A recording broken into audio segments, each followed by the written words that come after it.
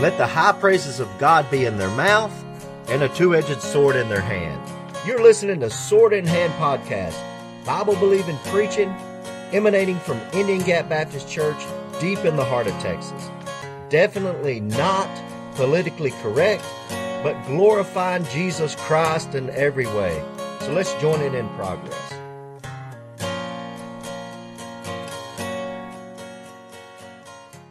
Isaiah chapter 42, verse 5. Thus saith God the Lord, He that created the heavens and stretched them out, He that spread forth the earth, and that which cometh out of it, He that giveth breath unto the people upon it, and spirit to them that walk therein. You realize everybody beneath the sound of my voice is given the breath by God that you have, that you're breathing out this morning. And let me point out, too, to you that if you're underneath the sound of my voice and you're saying, well, I don't believe in God. When was the last time you thought about breathing? You put a thought into taking another breath.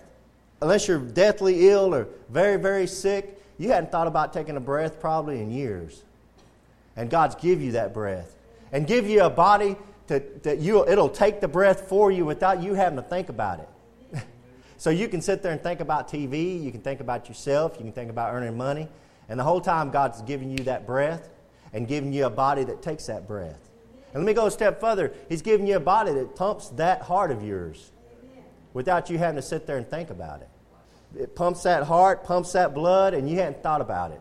Can you imagine if we had to live a life if we were evolutionists and we believed that everything was evolving and we had to live the life of trying to tell ourselves to breathe and then tell our bodies to pump our heart? Breathe, pump, breathe, pump, breathe, pump. God's giving you a spirit. God is so amazing in His design of you and your body. And some people just mock it and make fun of it and laugh it off. And we have an amazing, incredible designer and creator in God Almighty. He that giveth breath unto the people upon it, and spirit to them that walk therein. I, the Lord, have called thee in righteousness, and will hold thine hand, and will keep thee, and give thee for a covenant of the people, for a light of the Gentiles. Now, he's talking to the Jews, but guys, I'm here to tell you, if you're a born-again Christian, you've got that light in you. That light is Jesus Christ. It should be shining out of you, and God's given it to you, and He's in you. Verse 7, to open the blind eyes, to bring out the prisoners from the prison, and them that sit in darkness out of the prison house.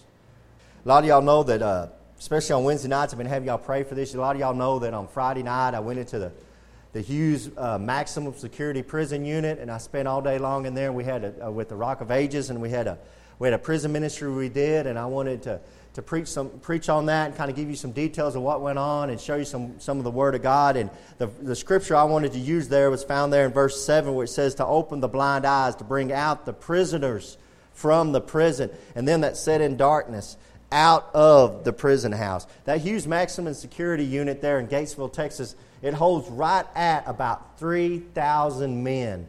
When I got there and we were going to go in, we had 7 men to help us go try to talk to 3,000 men. There was 7 men that were willing to go into that prison and go in there and try to help Brother Henry out. That 7 includes Brother Henry. This is a maximum security prison, and when we got there, how many doors, how many gates we had to go through to get to the actual prison, I can't even count, because there's a sliding door. At the sliding door, you had to give your driver's license, get it back, give your driver's license again, get it back. You couldn't carry anything in except for the material that we had. You had to take your shoes off. They had to pat you down. It was just a mess, and we finally got in closer to the inner sanctuary of the prison, to the chapel house, and the chaplain was there, and Brother Henry split us up into teams, and Brother Henry took me with him and another man named Archie Davis. This is a black man that served in the military, retired a military man. He had all these medals of honor, and this black man was a great man of God, a very strong man of God, bold for the Lord Jesus Christ. And I was very, very honored and humbled that I was able to go with him and Brother Henry into the very deepest part of the maximum security prison. The part where we were took into by Brother Henry was required a flak jacket. It was a G4 unit. It means it's one of the highest bad guys of the bad guys. It was a G4 unit. You're required to wear a flak jacket, a jacket to protect you from getting stabbed or whatever else you got, just like you see cops wear. That's what we had to wear before we could enter into this maximum security part of this prison. And me and Brother Henry and Brother Archie Davis went into that part. And some of the other guys were sent into the lower parts, which were still a prison, was still a maximum security prison, but they weren't required to wear a flak jacket. I guess Brother Henry wanted to just throw me to the fire and the first time around. Or maybe he knows that I'm so crazy for the Lord that I'm willing to die for the Lord. I don't know, but he sees something in me that makes me just a little bit quirky and kooky and goofy. Here we go. We go into this maximum security prison.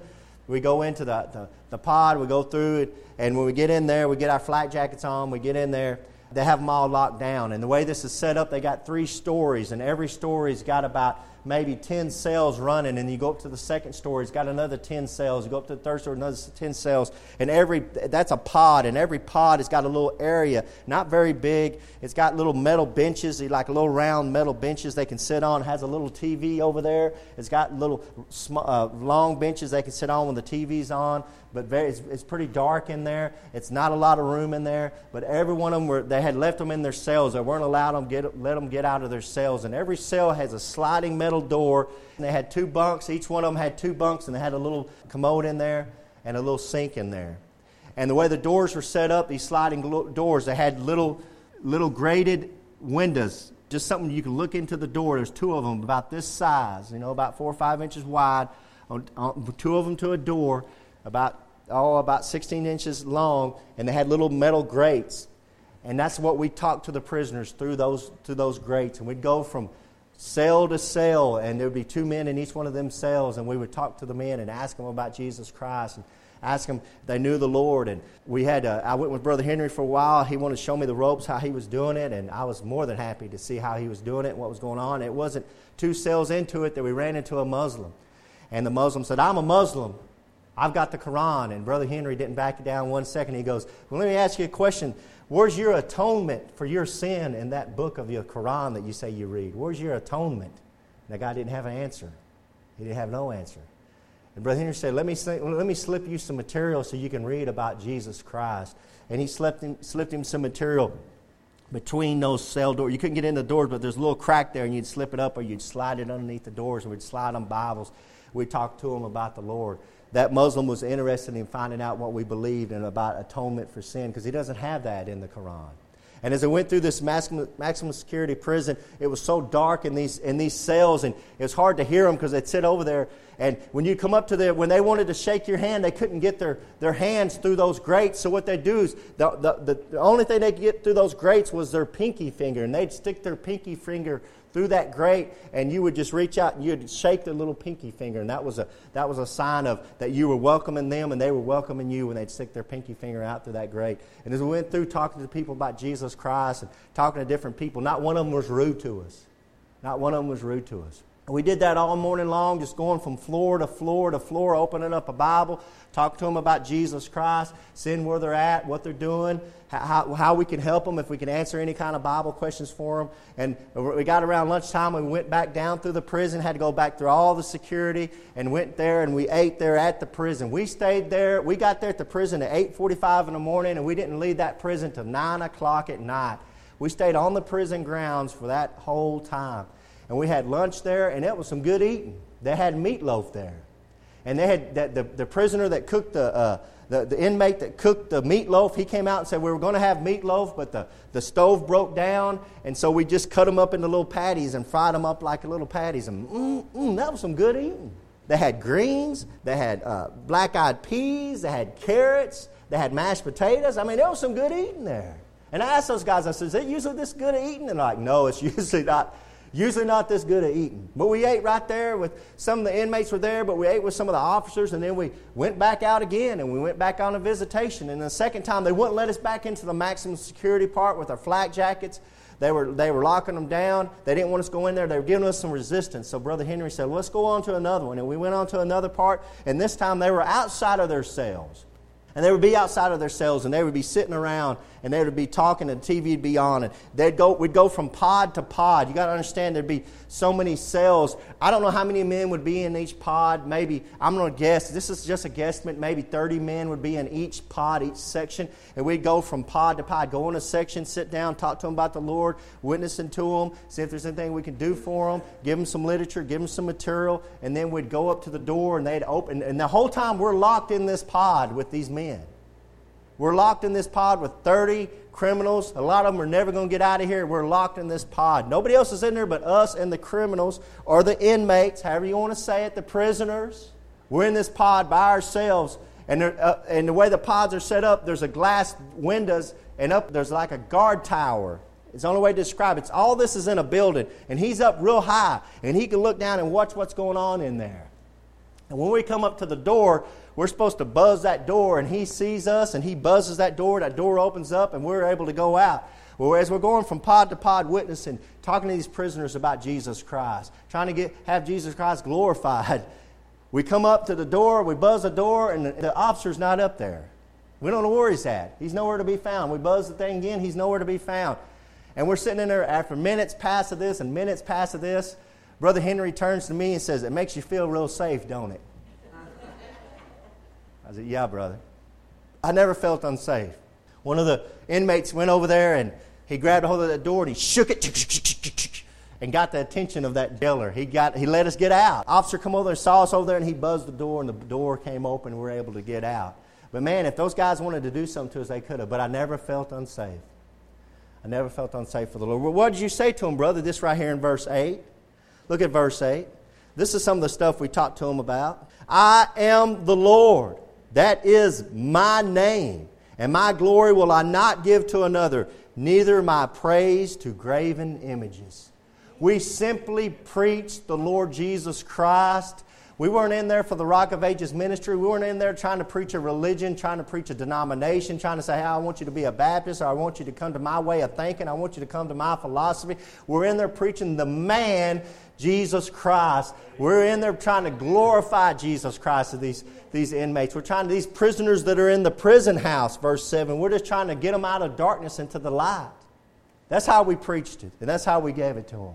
And it's amazing how polite they were. It was "sir" and "yes, sir, please sit down." I didn't have one inmate rude to me all day long. I didn't have one inmate rude to me. Guys, I'm here to tell you, you're not going to believe this, but as I was walking, we'd walk from pod to pod and we'd go into section to section. This place is so huge, it was a maze. If Brother Henry wasn't with me, I would have got lost. There's no doubt about it, I would have got lost. And as I'd follow Brother Henry and Brother Archie, we went from place to place. They had the inmates walking through different places and everything. They always, "How y'all doing today? How you doing? Yes, sir, how you doing?" They were so polite to me. And I thought, I wish it was this easy and there was this many polite people when you walk through a grocery store. Amen. But it's not. It's nothing like what you think.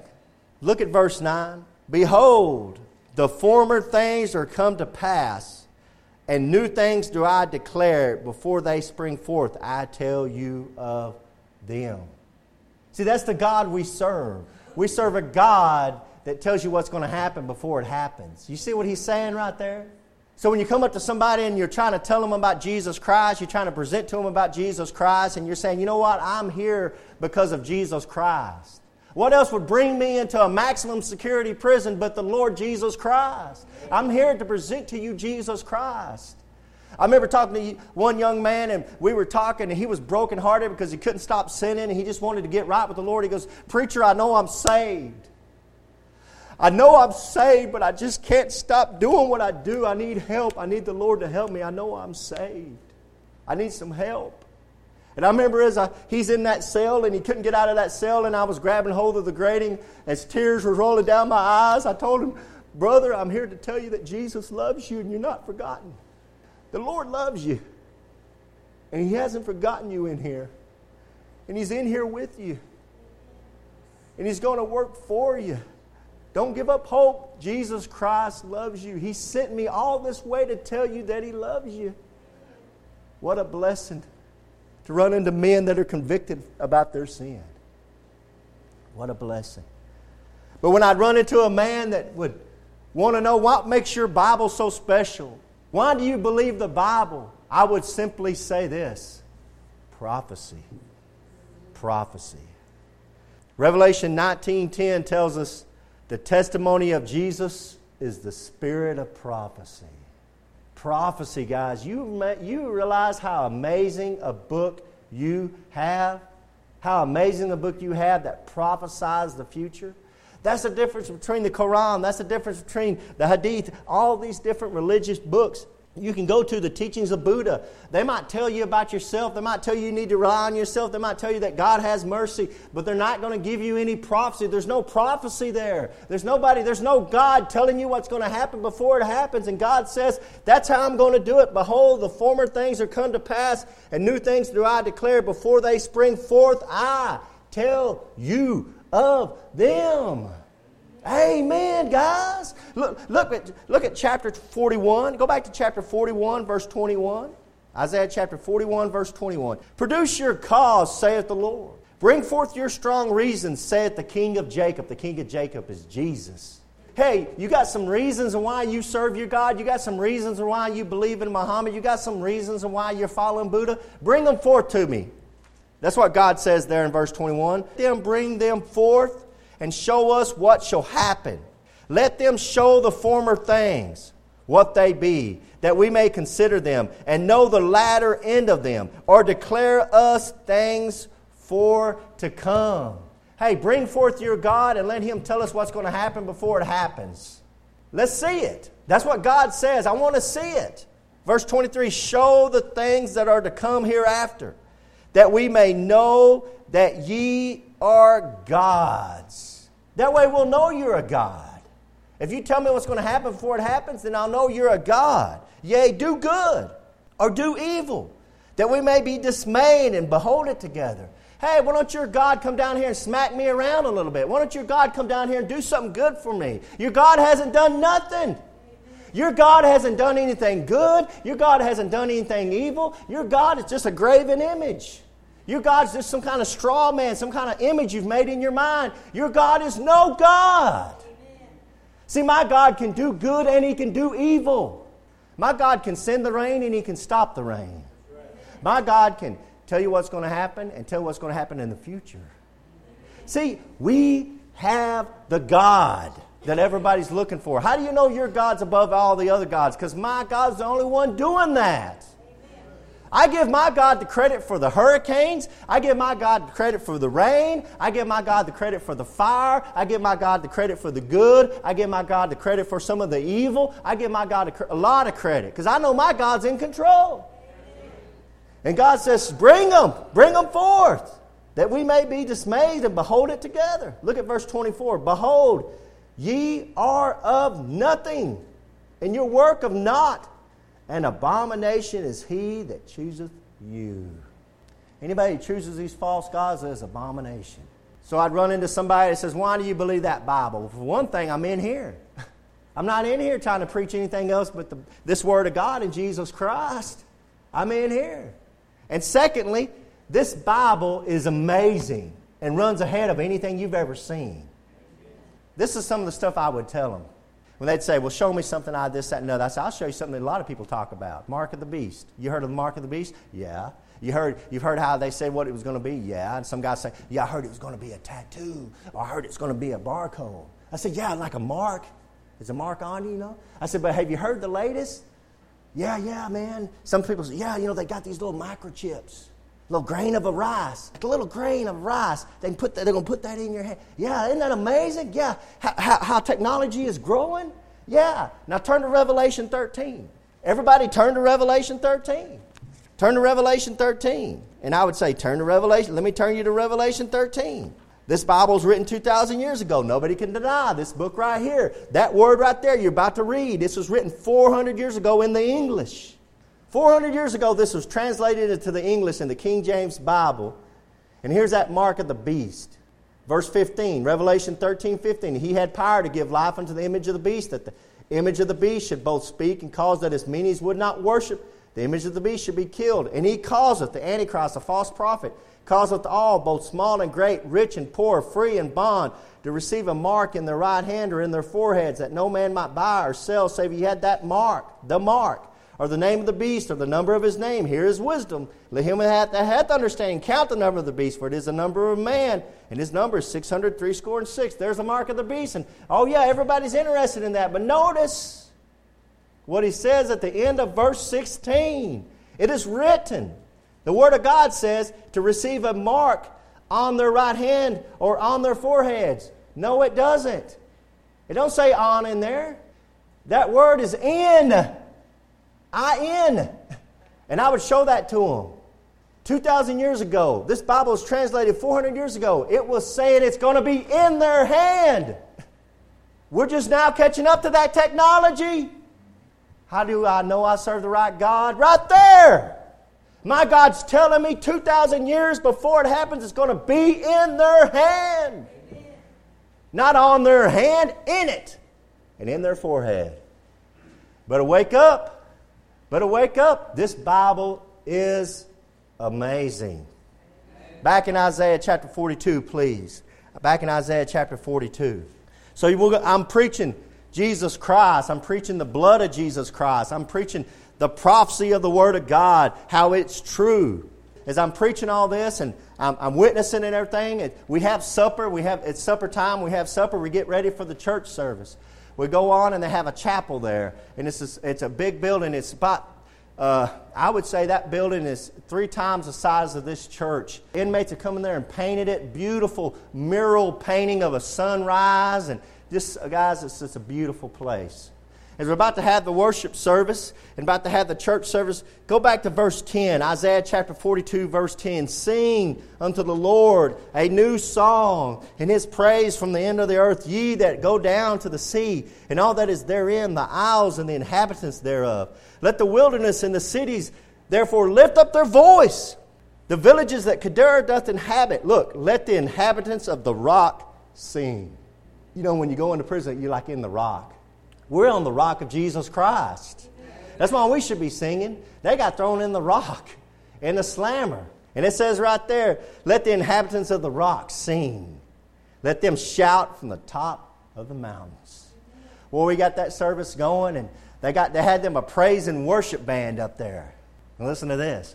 They had them a guitar, and they had them a drum set, and they had it all set up on there. And boy, those prisoners, they had a choir set up there. They had a choir sit there, and a big old black guy was leading the choir, and they had them sitting up there, and we were getting ready to come into the church service, and they were singing, and they were starting to clap, and they were starting to sing and shout, and they were getting excited for the Lord, and boy, praise music never sounded so good to Brother Keegan. You know, and Brother Henry turned to me, and he says, yeah, they get a little rowdy in here. And I thought to myself, if I was in prison, I wouldn't want anybody judging me. Sing on loud, brother. Play that music, whatever you feel like the Lord wants you to do. You just sing, sing, sing.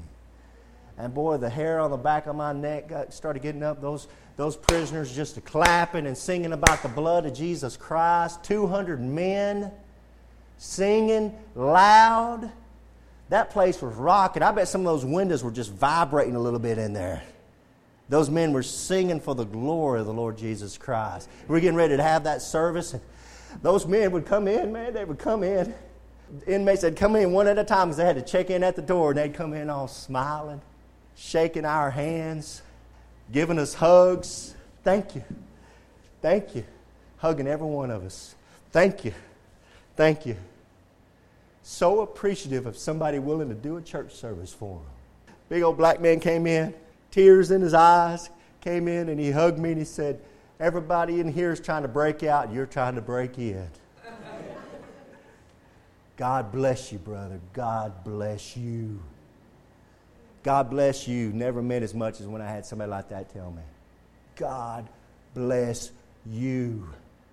They were so happy and joyful and shaking our hands. And I would call him the DJ of this little event. He got on there and he said, let's give it up for the Rock of Ages prison ministry. And they were just cheering and clapping. Made you feel about 1 centimeter tall. Because you know what you are in Jesus Christ, and I'm a nothing. And these guys are cheering you like you're something. And one of our brothers in Christ, he started pointing up. It's him. It's him. It's Jesus Christ. We got there, started singing. We got up on the platform, and they started singing, have you been washed in the blood of the Lamb? 200 men singing that with all their heart. I mean, singing loud. Some of y'all, I wish y'all would sing as loud as these men were singing. 200 of them singing with all their heart, smiles on their faces. It was a blowout in the prison. Remember what the Jubilee was like around here? It was a Jubilee in a maximum security prison house. We're a place where nobody should be happy. Murderers, rapists, thieves, liars, singing to the glory of Jesus Christ. That's what some of y'all would have been without Jesus Christ. Look down at verse 21, please. The Bible says, verse 42, 21, the Lord is well pleased. For His righteousness' sake, He will magnify the law and make it honorable. Brother Ed, as a preacher that got up to preach, and he got to preaching, he had them all laughing, telling stories about boxing. Every man loves boxing, man. He started telling stories about boxing. He got to preaching hard. He got to preaching the King James Bible. He got to preaching it in their face. And boy, you could have heard a pin drop in there. And some of these men that came in there were absolutely, you wouldn't have argued with me 1 minute, open homosexuals. You could point them out. You could pick them out as soon as they walked in the church service.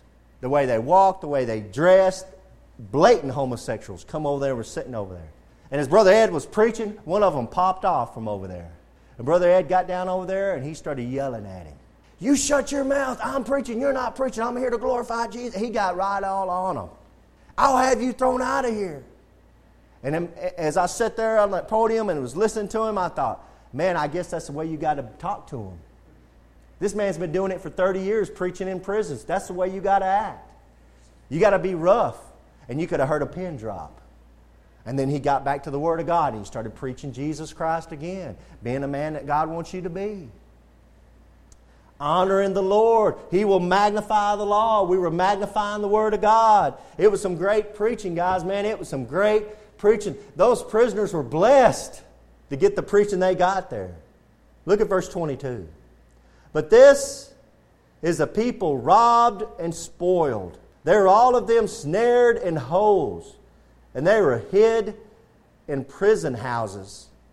They are for a prey, and none delivereth, for a spoil, and none saith, restore, restore.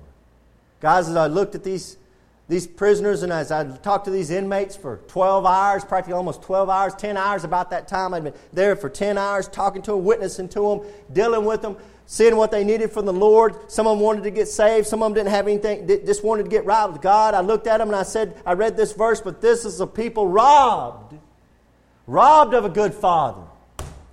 How many of them men didn't have a good father? Robbed of a good mother. This is a people robbed of a good church.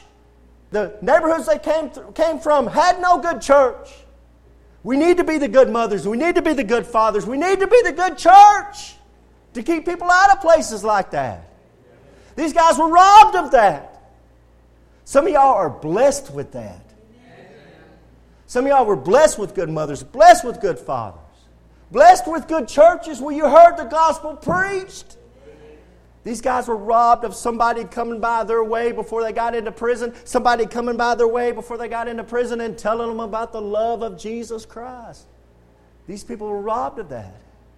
Somebody, sometime, some way, be it in a church or someplace else, came by and told you about the love of Jesus Christ on the cross of Calvary.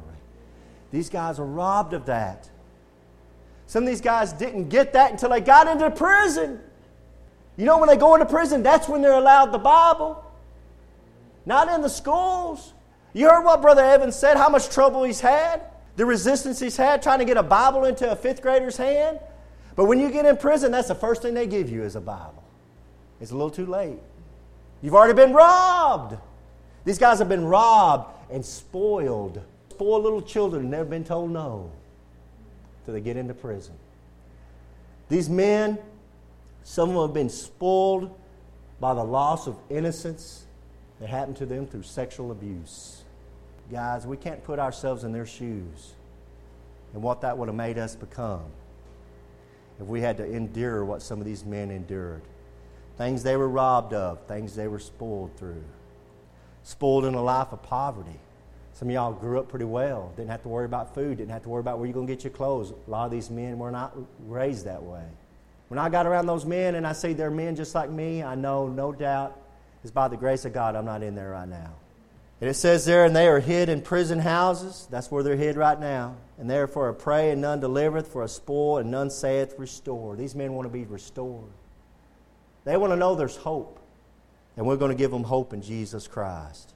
As we gave the invitation, we're talking about 200 men in there. As we gave the invitation, we had 6 men that were allowed to go down to the front. We had 6 men down the front. He gave an invitation. He gave an altar call. And there was only 6 men that could come at a time. And I sat there and I looked at this man coming towards me. This man was about 6'5", big old burly man. He just cowered over me. I mean, he just way over me. And he come over to me and he said, "Preacher?" And I thought, yes. I know I'm saved, preacher. I know I'm saved. I just want to do right. I'm not doing right. I just can't stop sinning, preacher. And he just shook his head like that. I just can't stop sinning.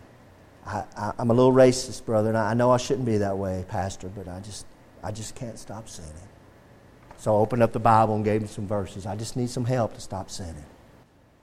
And as soon as he would leave, here come another little man. He come running up there, little bitty Italian man. And he come up there, and this is what he said to me. He said, "I've got Jesus Christ." He said, "Pastor, I want it to go from here to here. I want it to go from my head to my heart. How do I do that? I want to stop lusting." He said, "I come out of a homosexual lifestyle for 40 years. I've got a girlfriend. I know I'm saved." He said, "But I want to break this power of sin." He said, "I want it to go from my head to my heart. How do I break this sin, brother? I want to break this sin. I want to break out of it." And I opened up the Bible and tried to help these brothers that are convicted of their sin. Guys, you know what struck me? Why aren't we more convicted of our sin? You know, as I see these men that are in jail and already paying the price, I didn't have to tell them they were sinners. I didn't have to convince them of that. Here's these men in jail, worried about living it and living it right. And how many of us have been worried about our sin lately? And I know when I was heading out of the prison, was driving, me and the brothers were talking, I said, "Man, I wish I had a church that was convicted of their sin like those men were." What could we do for the Lord if we could get convicted about some of the sin we have in our life? Been many, many years, I hate to admit it, since I had somebody come down here and say, "You know what, I'm just trying to break a sin. I want to pray about it." I know y'all come down to the altar, but man, this altar, it stays empty a lot in this church. I can't believe I had that good of people in here. I can't believe I had that good of righteousness in here. It's a sad thing when you have the preacher hit the altar more than the people. But I'm going to get right with God. I don't care what y'all do. And when I seen these men, murderers, rapists, homosexuals, coming out of that lifestyle, accepting Jesus Christ, wanting to live for God in a jail, and then come out of there in a maximum security prison and come out of there and come home to my home church and have people that don't care about their sin and are not convicted. Look at verse 23. "Who among you will give ear to this? Who will hearken and hear for the time to come?" Dear Heavenly Father, Lord, thank you for salvation in Jesus Christ, Lord God. Lord, thank you for your convicting spirit that runs through us, Lord God. We know we're not right. Lord God, give us a heart like these inmates have, Lord God, to try to live for you. Lord, give us a heart to want to get right with you, Lord God. Lord, we have so much we need to clean up in our lives, Lord God. And Lord God, I ask you to move among us through your Holy Spirit, Lord God.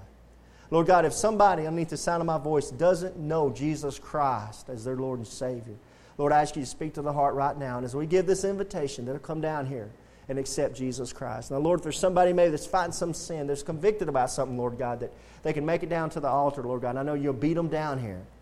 Lord God, I know that if we have a man that's lived like that man has lived, through all the sin, and you're able to deliver him, Lord God, I know you can deliver us. And thank you for washing us and cleansing us with the precious blood, Lord. Thank you for your word that I can open up and show these men that were fighting that sin that there is victory in Jesus Christ. Lord, deliver us from our sin, Lord God. Help us to have a heart for the inmates, Lord God. Help us to have a heart for sinners. Lord, help us to reach them before they reach that maximum security prison. Lord, give us a courage and a boldness to tell people about Jesus Christ so they won't be robbed of that and they won't be spoiled of that, Lord God. Thank you for just spoiling us like little brats, Lord Jesus, and taking care of us when we don't deserve it. I'm praying all this in the name of Jesus Christ. Amen. Amen. Brother, let's have an invitation. If the Lord's laid something down on your heart, you get right with the Lord. One of the things I told that man, that big burly man that came up to me, and I told him, I said, well, we can get here, we can pray, but I don't want to pray in front of, because they warn us that you don't want to embarrass them in front of all their inmates, because you're going to leave and then their inmates are going to make fun of them. You can't leave, you can't get away from your inmates, amen? They're right there all the time. They said, don't embarrass them. And I said, brother, I'll pray with you right now, but I don't want to embarrass you in front of your inmates. You know what that man said? He goes, I don't care what any of these guys think. I just want to get right with the Lord. Hello, this is Pastor Keegan Hall of Indian Gap Baptist Church. Are you sick and tired of this world? Are you sick and tired of this life that you're living? Did you know that God has a free gift for you? It's the gift of eternal life through Jesus Christ. Have you ever received this gift? You know, a gift can be offered but not received. You can bow your head and ask Jesus right now to save you and give you his free gift of eternal life. Now you might ask, how do I know he'll give me this free gift? Because I did the same thing, because I bowed my head knowing I'm a sinner and asked him to save me, and he did. And I've never been the same. And this life with Jesus is 1,000 times better than anything this world can offer me. Now, we would love to hear from you if you want to contact us at IndianGapBaptist.com. Until next time. Casting all your care upon him.